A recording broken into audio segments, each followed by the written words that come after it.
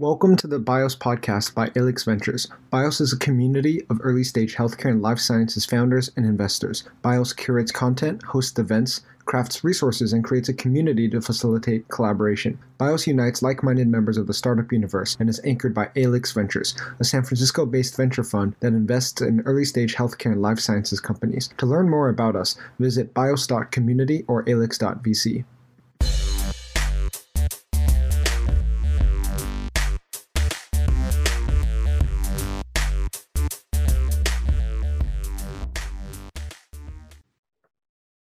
Thanks for tuning in, BIOS community. Sharing a quick shout out from Amazon Web Services. The AWS Startups team provides dedicated resources, expertise, and credits to help healthcare and life sciences startups grow and excel. We help startups build for scale, overcome technical and regulatory challenges, and accelerate time to market by opening doors and creating business opportunities. To learn more about these resources, including how to access $25,000 in AWS credits through our partnership with BIOS, please email hcls-startups@amazon.com. We're thrilled to welcome David Walt, professor at Harvard, faculty at the Wyss Institute, and serial entrepreneur to the show today. Thank you once again for joining us. To help host this episode, I'm joined with my colleague, Chris Godbon. David, if you will, can you kick things off and share a brief intro with us? So I actually grew up in Detroit, went to University of Michigan, was a chemistry major, then did my training in chemical biology at Stony Brook. I perhaps was the first chemical biology grad in the country, but in those days it meant something quite different.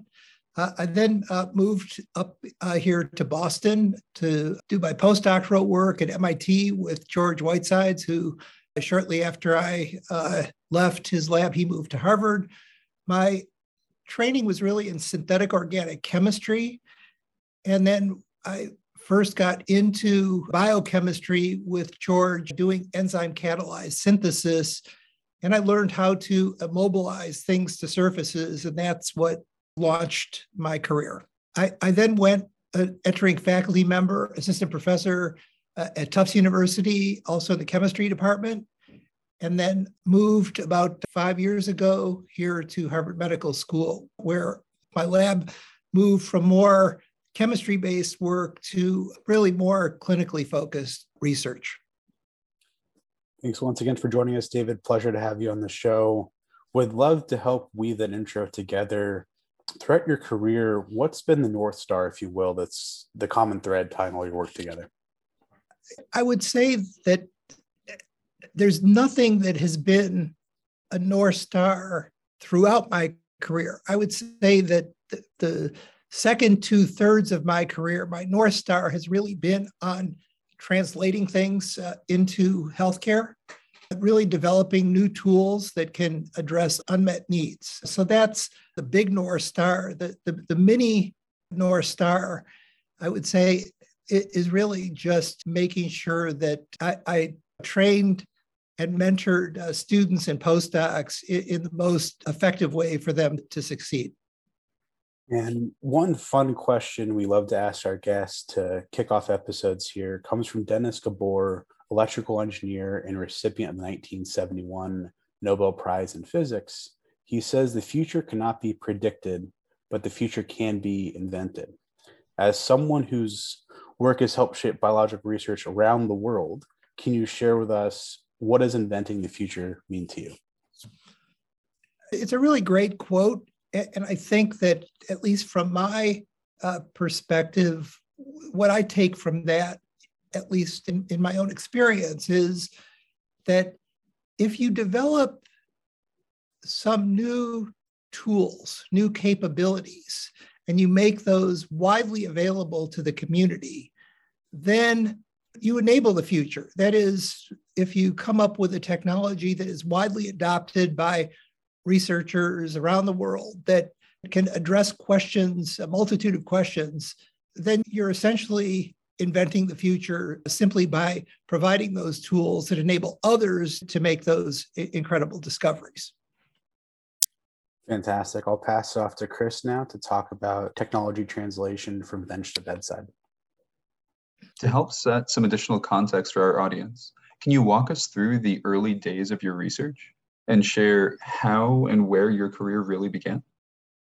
I alluded to this a little bit in my description of my postdoctoral studies. I learned how to attach enzymes to surfaces. And the reason that the Whitesides lab was pursuing that was really for very practical reasons. That if you want to use an enzyme to perform catalysis, similar to just doing an organic chemistry reaction, but instead of doing it with organic molecules and catalysts and organic solvents, you could just do it in water at pH 7 and ambient temperature with an enzyme as a catalyst. Sometimes those enzymes are either unstable or they're incredibly expensive. And so by attaching them to surfaces such as insoluble polymers, you could simply run the reaction and then filter them or let them settle after the reaction and recover them. And so when I first started my academic career, I tried to find an area to which I could apply these skills. And I looked in the literature, and sensors turned out to be an area that really was begging for a good surface chemistry. People were just kludging things together with dialysis membranes and O-rings and electrodes. And we started to attach molecules to the surface of optical fibers, that is, fiber optic cables, and create optical sensors out of these using this surface attachment chemistry to prepare sensors and biosensors that could address a multitude of problems. Taking that work a step further, you founded over the course of your career, David, 8 companies now. Among them, Illumina is arguably one of the most impactful biotech companies in history and has truly been a great enabler for the entire field of genetics. Can you share with us the founding of Illumina? Let me wrap that answer up into a follow-on to the previous question. We're developing these sensors and measuring things one at a time. If you wanted to measure penicillin, or you wanted to measure pH or carbon dioxide or glucose, you'd make a sensor for each one of those. And over time, we developed some technologies that allowed us to measure multiple things simultaneously. And one of these technologies was applied to the creation of DNA chips or DNA microarrays. And we published a paper, and it was a fairly rudimentary and very time-consuming approach to actually make these DNA sensors or arrays where we would measure something like 6 or 7 things simultaneously. And I was talking to a colleague who was more tapped into the genetics community at the time. He had just read a paper we published in Nature Biotechnology where we apparently coined the term microarray in that paper from 1996. And he said, David, as I talked to many of my biology colleagues and many of my genetics colleagues, they're interested not in making 6 measurements, but perhaps a couple dozen sequences simultaneously. And I can imagine in the future that somebody may want to measure 100 or 1,000 things at a time. Well, at that moment, there had been a couple of experiments that my lab had done with attaching things to beads and creating microwell arrays. And I'm not, going to go into the details of all that, but it was a moment, and I always like to describe this as the first Matrix movie where Neo is fighting Mr. Smith at the end, and then all of a sudden things fall into place. He can read the binary code, and it just becomes a trivial exercise to fight him off because he can see the program. Well, it was a similar kind of experience for me where all the pieces fell into place, and I realized that this was really the future of how one would create massively parallel arrays of nucleic acid sequences in an array format that could be scaled to not just 1,000, but tens of thousands, hundreds of thousands, and now even millions of measurements simultaneously. And so we went in the lab. I took a number of students off their projects, really one of the first and only times in my career that I did this, and put them on this project that I thought was really a transformative one for the lab. And within something like 4 to 6 weeks, we had demonstrated the possibility and realized the potential of this idea. And I went out to Scripps to give a talk. And in the audience that day were a couple of venture capitalists who had been alerted that I was going to describe this new technology. And sure enough, right afterwards, one of the VCs, Larry Bach, came up to me, asked if I'd have breakfast with him the next day. And it's the proverbial, the rest is history. Larry invested in Illumina, and then nothing's been the same since for me. What a truly, honestly exciting story. And it's phenomenal, especially to hear how you not only recognized a white space, but then carried it through to become such an impactful company. I think we're all curious to hear, throughout Illumina's growth, what was your experience like as a scientific founder and board member? So it's a really interesting question. Obviously, at the time, this was almost 25 years ago at this point, I was new to this area of entrepreneurship.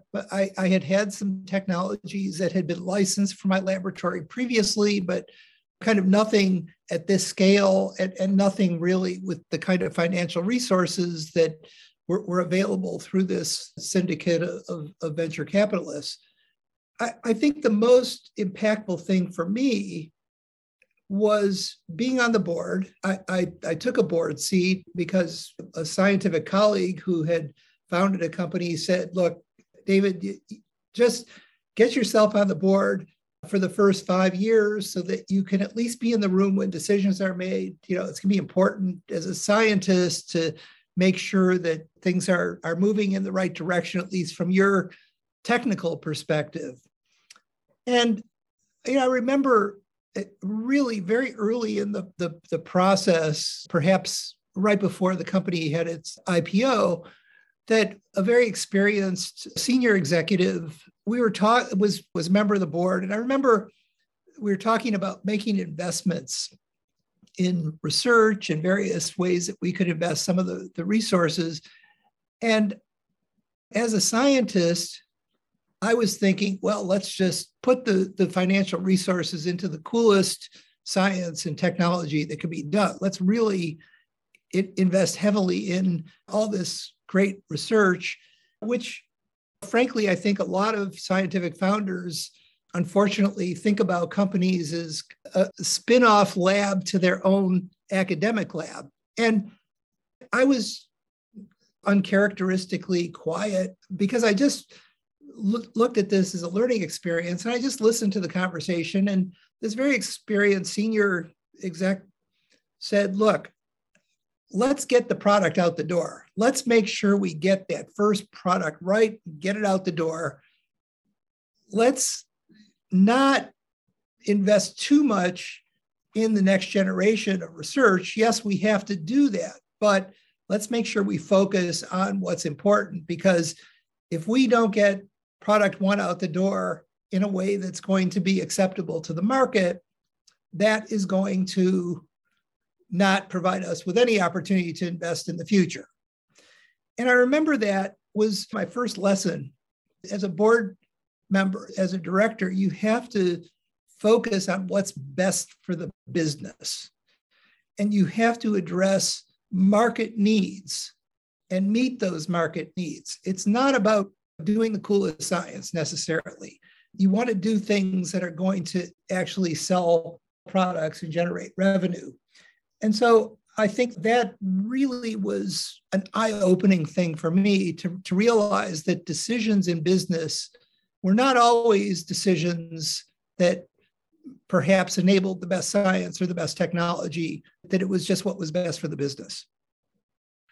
And as you gain these lessons and learn more both in science and business, did you feel that your role evolved as Illumina Group? Well, so I was on the board of directors of Illumina for 18 years. I I don't think it was only because of my scientific credentials. I took an academic approach to my early days and throughout my days on the board. I used this as a learning opportunity. And by listening to really smart people make decisions, how they made decisions, how they came to those decisions, the kinds of considerations that business people take into account, I became a valuable member of the board, not only for my technical chops, but also because I paid attention and had some interesting perspectives about market and other aspects of business. And as you said, I've founded 7 more companies since Illumina, and I think I bring that extensive business experience with me to those companies as well. That's actually exactly what I was hoping to ask more about now. You talked about a number of the lessons you learned from your experience at Illumina and how you've translated those principles into your other startups. Can you walk us through a few of those principles and how they were translated? Sure. I think there's quite a few of those principles. I'll cover a few of them. I would say one principle is, and this is something that probably is business 101, but I think a lot of scientists don't understand this, is that it's really not about how exciting a particular technology or discovery is. You have to be able to translate that into a market. And what I mean by that is just ask yourself, what's this good for? Why would people want to buy this thing? And I think in many cases, scientists, they can articulate the answer to that, but the market is a very small one. There might be 20 labs in the world that might buy something. It doesn't mean that you shouldn't translate it, but the type of company or the type of translation that you might put into place would be very different than something, that would have thousands or tens of thousands of customers.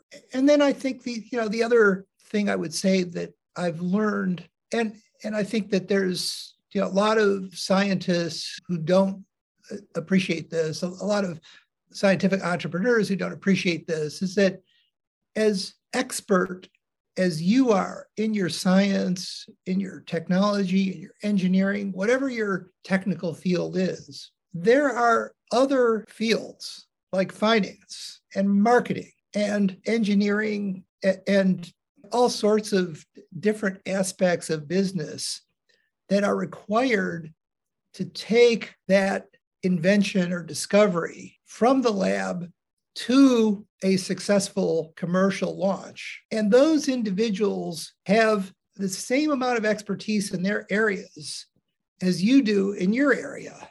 And it's really important for you as a young or first-time entrepreneur to recognize that you have a lot to learn on the business side. And it's irresponsible to the investors in a company if you try to take on too much of a role in that company and get outside of your wheelhouse of where your expertise lies.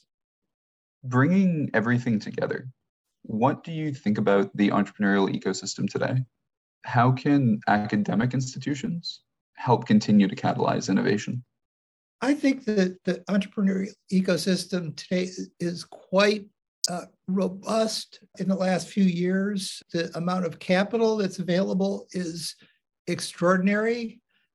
But I think it really gets back to the answer to the last question. I think that you really have to make sure that you as an entrepreneur are being honest with yourself about not only the invention and the technology and the discovery, but also about whether there's really a market there, number one. And number two is, who are the partners that you need to work with that can fill in the gaps that you don't have as an entrepreneur?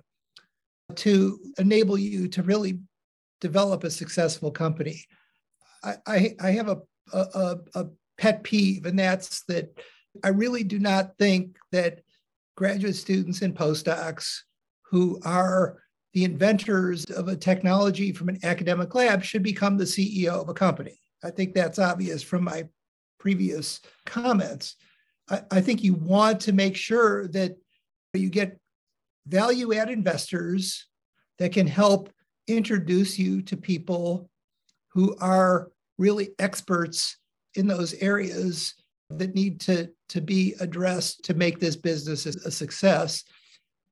Getting back to the question, I think that there are a lot of academic institutions that are more interested in just bean counting. That is, saying that they launched X numbers of companies than they are in really enabling those companies to succeed and helping those entrepreneurs, putting them in touch with people who can really help make those enterprises successful. Thanks for tuning in, BIOS community. Sharing a quick shout out from Amazon Web Services. The AWS Startups team provides dedicated resources, expertise, and credits to help healthcare and life sciences startups grow and excel. We help startups build for scale, overcome technical and regulatory challenges, and accelerate time to market by opening doors and creating business opportunities. To learn more about these resources, including how to access $25,000 in AWS credits through our partnership with BIOS, please email hcls-startups@amazon.com. Transitioning now slightly and building off the academic involvement in innovation, specifically around COVID, we'd love to talk to you about the Mass General Brigham Center for COVID Innovation, which was established in March to address the evolving coronavirus pandemic. To begin, can you share more about the founding of the center? We have to put ourselves back to pretty trying times, right? That if, as you recall, right after the Biogen conference, Boston became a hotspot right after Seattle. And all of a sudden, we were experiencing people presenting in the emergency departments, filling up intensive care units. There were supply chain issues with PPE, with a complete lack of diagnostic tests, no therapeutics, no way to track people. And so we really, at the request of the Mass General Brigham leadership, Gary Tierney at Mass General and I were asked by leadership to co-direct this Mass General Brigham Center for COVID Innovation. And both of us have translational experience. We both translated successfully technologies from our labs. We know a little bit about organization, and we spun up this center on short notice. And within, a few weeks, we had come up with a plan to have 3 different pillars. Devices, which dealt with everything from PPE to nasal swabs to disinfecting masks that had already been used so that they could be reused while the supply chain was being filled in. We had a diagnostics pillar that was responsible for coming up with a way to handle the tremendous need for diagnosing not only patients, but healthcare workers, as well as individuals who thought they had been exposed. We had a pillar on therapeutics, and we had a pillar on data and analytics, which was responsible for launching things like contact tracing technologies, but also collating and making available to the public information that enabled them to access the latest and best information about what to do. And it went from nothing to an effort of over 2,000 individuals from pretty much all aspects of not just the MGB system, but the entire academic and medical communities in Massachusetts, biotech companies, pharma companies, engineering companies, anybody that felt that they could help became a member of one of these pillars. And as you recall, there were a lot of people who were literally sitting at home because they could not go to work and they were looking for something to do and they had something to contribute. And this really provided them with an opportunity to work in a meaningful way to help stem the pandemic in its earliest stages. And so it was just really an incredible opportunity for us to do something that I'm very proud of. I think we really helped save lives. We helped protect healthcare workers, and we helped enable the pandemic to be eased much more than it would have had this center not existed. What a truly phenomenal group of people and effort and organizations all coming together. David, can you share a little bit more, and you touched on this briefly, about what your role has been with the center and what prompted you to get involved? When you get called by leadership of the most prominent healthcare system in the region, and they're asking you to do something that was so urgent, I felt that both my academic career, but also my experience with launching new enterprises and dealing with some of the logistical issues that one deals with in business, that I was extremely well positioned to take this on. I think Gary Tierney was also in a equally privileged position. And so no was not an option, let's put it that way. And we knew what we were getting into was an incredibly draining experience. I probably worked from 6 a.m. till 1 a.m. every day. And I was probably working in my sleep as well, just because my mind was so active and agitated, just knowing that what we were doing was critical to help protect so many people at the epicenter of trying to help save so many lives. But I also took on the role of leading the diagnostics pillar. That's my, one of my areas of research is developing new diagnostic technologies. We really put together, I would say, tremendous effort on the diagnostic side to help identify appropriate technologies, help validate them, and help get them to the right locales and right sites in the time frame that could help address the problems. And the same thing happened with Gary took on the devices pillar, and we had some great folks on the data and analytics as well as on the therapeutic side as well. It was a tremendous team effort. So I co-directed the center, but also drove the diagnostics pillar of the center. Here at ALIX, we believe that the key to changing the world starts first with identifying the right problems to solve. Given the rapidly changing landscape of the pandemic and the fact that, as you described, there really weren't enough hours in the day for the incredible work you were doing, how did the center select which problems to focus on? And have these targets changed as the pandemic still continues?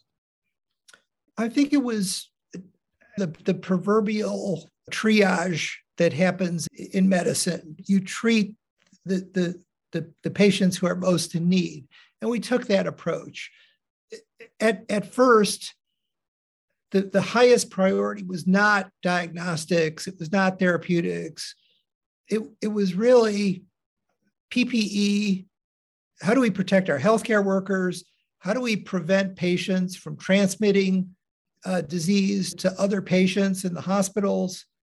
And that was really the primary focus in the first month, was all hands on deck purpose to that problem. And it was multiple meetings of the pillars and different subsets of the pillars. As I mentioned, we had to figure out what's the best way to sterilize the masks so they could be reused without compromising their efficacy and preventing them from being degraded. We worked in concert with Raytheon to come up with the ultraviolet light solution, chemical treatments, gas sterilization, and we had validation groups. And of course, there were also sourcing folks who were trying to source materials from all over the world with the new gowns and with face shields. We worked with the additive manufacturing, that is the 3D printing companies, to come up with ways of printing face shields. But once that was under control, which was a concerted effort for probably 3 weeks, we rapidly turned to the next problem, which was diagnostics, because you can't prevent transmission if you don't know who's infected. And that was really how we proceeded. I think the therapeutics side of things was something that we knew was going to be a longer term thing. So that pillar operated relatively independently. And when they came up with leads, those were obviously inserted into various clinical trials. And there were, as you know, a lot of missteps with some of those early therapeutics. And then on the data analytics side, figuring out a way to do contact tracing and just getting a system in place in the hospitals where healthcare workers could attest to their symptoms so that we prevented people who thought they might have a cold or had a mild fever from coming in and potentially infecting others. It was really based on this triage principle of let's do the most important things first, the most critical things first. And then at some point, 2 or 3 months down the road, things got more into sort of a routine kind of mode where we got into a cadence of still urgent, but not critical. As you mentioned earlier, and among the numerous challenges the center is tackling, you've brought your significant experience in diagnostics to bear and are helping lead the charge to develop COVID-19 diagnostics. As a society trying to move forward, what diagnostics and analytics do we need, particularly as the virus continues to mutate and spread? I think it's pretty well known that we really need the rapid at-home tests. I would say that the federal government, just across the board, has failed at recognizing the importance of at-home testing. And they're trying to recover from it now. But of course, it's difficult when you've invested in one technology like PCR that's primarily done in a central laboratory. And now you have to pivot to something where you do these rapid tests, which are not as accurate. It was known a year and a half ago that the antigen tests were not accurate, but if you did them multiple times, separated by a couple of days here, a couple of days there, that the accuracy was as good and perhaps even more informative than a PCR test, because it's really catching active infection.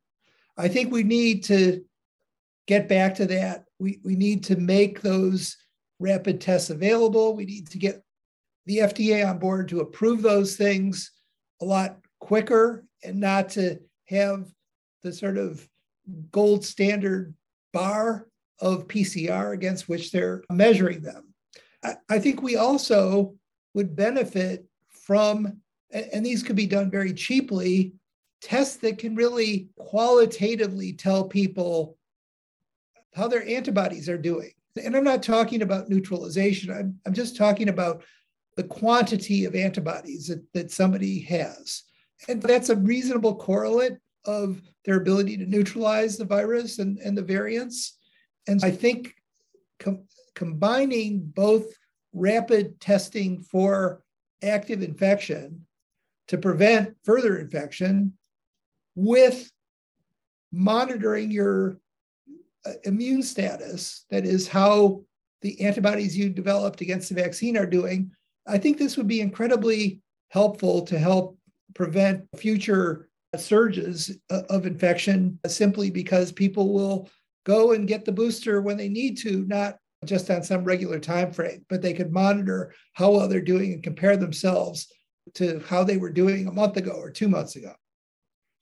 To help ensure the proper distribution of these diagnostics that you're describing and to enable the proper aggregation and utilization of the rapidly accumulating data, do you believe that healthcare will need to change, either here in the US or globally? This is a very difficult question to answer. I think we know that, or we've certainly learned that science and technology do not have all the answers, that behavioral, social, political aspects certainly play an equal, if not bigger role in ensuring that the right decisions are made. And by the right decisions, I'm talking not just, as implied by your question or explicitly asked, not just here in Boston or here in the US, but globally. We have an entire continent of Africa that's vaccinated at the rate of 4% of its population. That's unacceptable because this is a global pandemic.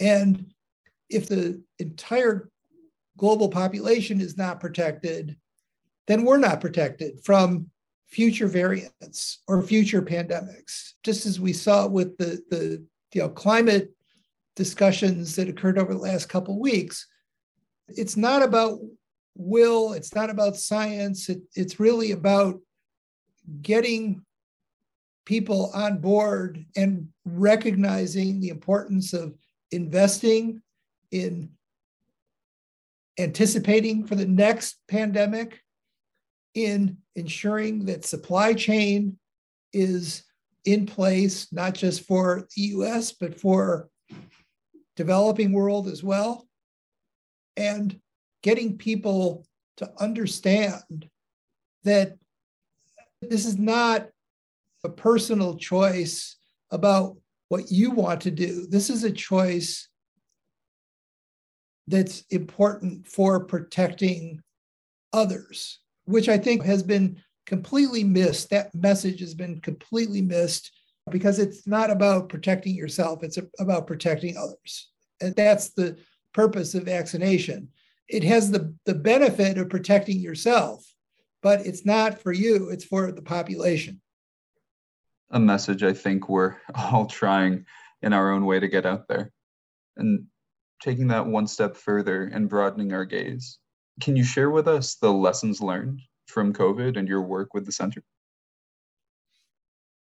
Yeah, I think we need to obviously be prepared to rapidly address these emerging threats in a way that I think is a cohesive and coherent approach to it. It needs to be a comprehensive approach. It can't simply be putting fires out. I think we really need to prepare in a way that I think a lot of people view public health as a cost, and it is a cost. And I think there will be a great tendency if we spend a huge amount of money to put appropriate public health measures in place, bolster laboratory capacity so that they can be rapidly purposed in times of crisis. Over time, people will get fatigued about continuing to invest what will likely be billions of dollars per year in the public health system when 25 years from now, let's hope, there's still no pandemic. But 26 years from now or 50 years from now, there can be. And if you're not prepared, we're just going to go through the same sort of suffering, both in terms of people dying, but also economic damage. And we can avoid all that. So I think it's an insurance policy. And then I think the other message is really that it needs to be a global effort. Pivoting to our next topic, in early diagnosis and precision medicine. In addition to your work as co-director of the Mass General Brigham Center for COVID Innovation, you're also PI to the Walt Lab for Advanced Diagnostics and are the faculty lead for the VIS Diagnostics Accelerator. As a pioneer who's helped drive diagnostics for over 2 decades now, what are your thoughts on the current and future states of diagnosis? You asked a question that's near and dear to my heart. I think we've heard a lot about personalized medicine. And I think that's the dream. Everybody gets diagnosed and treated specific to their disease state, genetic makeup, et cetera, et cetera. But if you think about the way we actually do diagnostics today, we take a blood sample and we measure it for a bunch of things. And it's a snapshot in time. And what we do is we compare that to a population average, that is a normal range. And I think that is a flawed approach as we get into these areas of genomics and proteomics, where we're already seeing that gene expression, even in ostensibly healthy individuals, protein expression can vary by 3 or 4 orders of magnitude, even among healthy individuals. So what is healthy or normal for one person might be pathological for another person.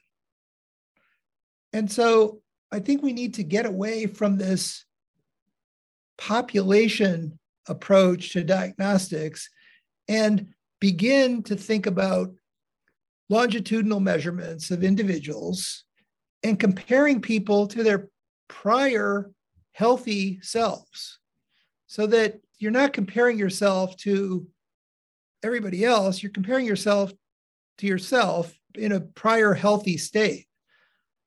Yes, you have to account for age, but I think if we were to do this, we would begin to see that some of the kinds of markers that will be early indications of chronic inflammation, of early stage cardiovascular disease, early stage cancer, might be things that we're already measuring, but because we're locked into this population average approach, that you're still in the range of what the population presents, but you may be 2 or 3 logs higher than what you did 2 years ago. And that should be a red flag and should be the way that we begin to think about personalized diagnosis. You've said that most new diagnostics are developed through technology push, and then you want to pull technology to solve clinical problems. As we transition to thinking more about precision medicine, what does pulling technology mean to you? And how can the healthcare industry bring about that transition from a push to a pull to really drive this change you've described? This is a really key point, and I don't want this to be entirely black and white. I think that there are going to be people who love to just develop new tools and develop cool technology, and good for them. That's great. But it really gets to how will that technology be used? And I think that if you're interested in technology, I think what you'd like to be able to do is to figure out where's the white space. You used that term earlier. Where's the white space in healthcare? What technologies are needed to help solve important clinical problems, whether it's devices, diagnostics, doesn't matter. Find out that first, and then try to help address those unmet needs with technology that you invent. And the reason that I have come to that type of approach is that it's the way businesses operate. It's the market pull approach, not the technology push approach, first of all. And then second of all, you have a choice of the kinds of problems you work on. Make sure that there's going to be receptivity for the technology. A great example is Illumina had great genomics technologies that were used for a long time, still are, for research purposes. Another company I founded, Quanterix, same thing, great research discoveries. But it took, for both of those companies, close to 15 years before they began to see products in the clinic. And if you really want to make a difference in healthcare, I think starting with the unmet need in healthcare, it certainly will compress the time frame for seeing where that technology is actually meeting a need for patients. And David, before we come to a close here, a few rapid fire questions to cap things off. Having been an inspiration for so many listeners in our audience, we'd love to flip it around. Who inspires you and why? Well, a lot of people inspire me. I think that the first person who really, truly inspired me was my postdoctoral mentor, George Whitesides, who I think really takes a much broader approach to the kinds of problems that, also trained as a chemist, took on. He didn't try to solve chemistry problems. He did that, but he also began to solve bigger problems. And I think that was a big inspiration, is really getting outside the tunnel vision of chemistry and beginning to look at the broader world problems. And then I'm inspired by the dedication of clinicians. I think we as scientists have a responsibility to help them help their patients. And I'm also inspired quite a bit by just the hard work and dedication of all the people who work in the laboratories, and they're getting their degrees, completely passionate about their work, and they're not 9-to-5 people. They don't get paid a whole lot. And I'm just always inspired by their dedication. David, we've talked a lot about the future ahead here. Help us see things through your eyes. What would you describe are the grand challenges of life sciences facing us over the next 30 years? I think the biggest challenge is putting all the data that we've collected and are continuing to collect across so many different areas: genomics, spatial biology, proteomics, metabolomics, protein structure, protein design, CRISPR. I think we need to begin to integrate all these data and all these technologies into something that is going to help us really understand the workings of biology better, be able to anticipate and predict disease better and prevent it, and to cure it if it happens. And the big grand challenge is realizing the potential of all the tools that we already have at our disposal. Obviously, a lot more work to do, but I think 30 years is a good goal. And as we look ahead 30 years and come to biotech in 2050, help us see the landscape you described. What will biotech look like then?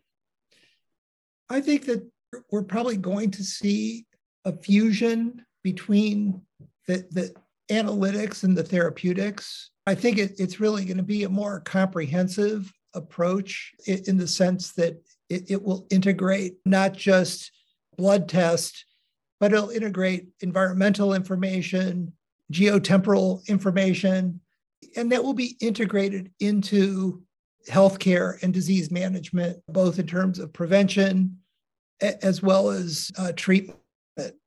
I think that there's going to be tremendous advances in what's now called companion diagnostics, but I think that's going to grow beyond just one test, one disease. I think it's going to be more of a One Health kind of approach to things. Thanks for a fantastic episode here, David. Any closing thoughts you'd like to share with our audience before we wrap things up? It's been a delight. I think we've touched on quite a few topics, many of the things that I've been thinking about just in terms of how to successfully create and launch companies, but also how we can really better help patients in terms of both purposing technologies, purposing our efforts, as well as specific approaches to how we can perform more precision kinds of diagnostics so that people are treated as individuals as opposed to thinking of them as populations. I think that's a very important thing that I think is missing from the way that we approach healthcare today, which is a patient presents and that's a point in time and everything about that patient is collected at that moment as opposed to thinking of it as a continuum. That, I think, is really the most important lesson, I think, that I hope your audience takes with them. We've touched on many exciting topics today and a lot of projects you've been up to. How can our audience learn more about your work? Well, if you just Google me, I think a lot of things will come up. My website here at the Brigham on Advanced Diagnostics, my website at the Wyss Institute will pop up. There's lots of information, lots of follow-up that is there. And I have lots of public statements, and there's videos, other things that I've been involved with. So I think there's plenty of easy ways to track me down. Thanks again for joining us, David. It's been an incredible episode. We're very grateful for your time. Thanks again for joining us. Great. Thanks for the opportunity to share. Thanks for tuning in, BIOS community. Sharing a quick shout out from Amazon Web Services. The AWS Startups team provides dedicated resources, expertise, and credits to help healthcare and life sciences startups grow and excel. We help startups build for scale, overcome technical and regulatory challenges, and accelerate time to market by opening doors and creating business opportunities. To learn more about these resources, including how to access $25,000 in AWS credits through our partnership with BIOS, please email hcls-startups@amazon.com. Thank you for listening to the BIOS podcast. If you enjoyed it, please leave a review on your favorite podcasting platform. For more content, please visit bios.community or alix.vc.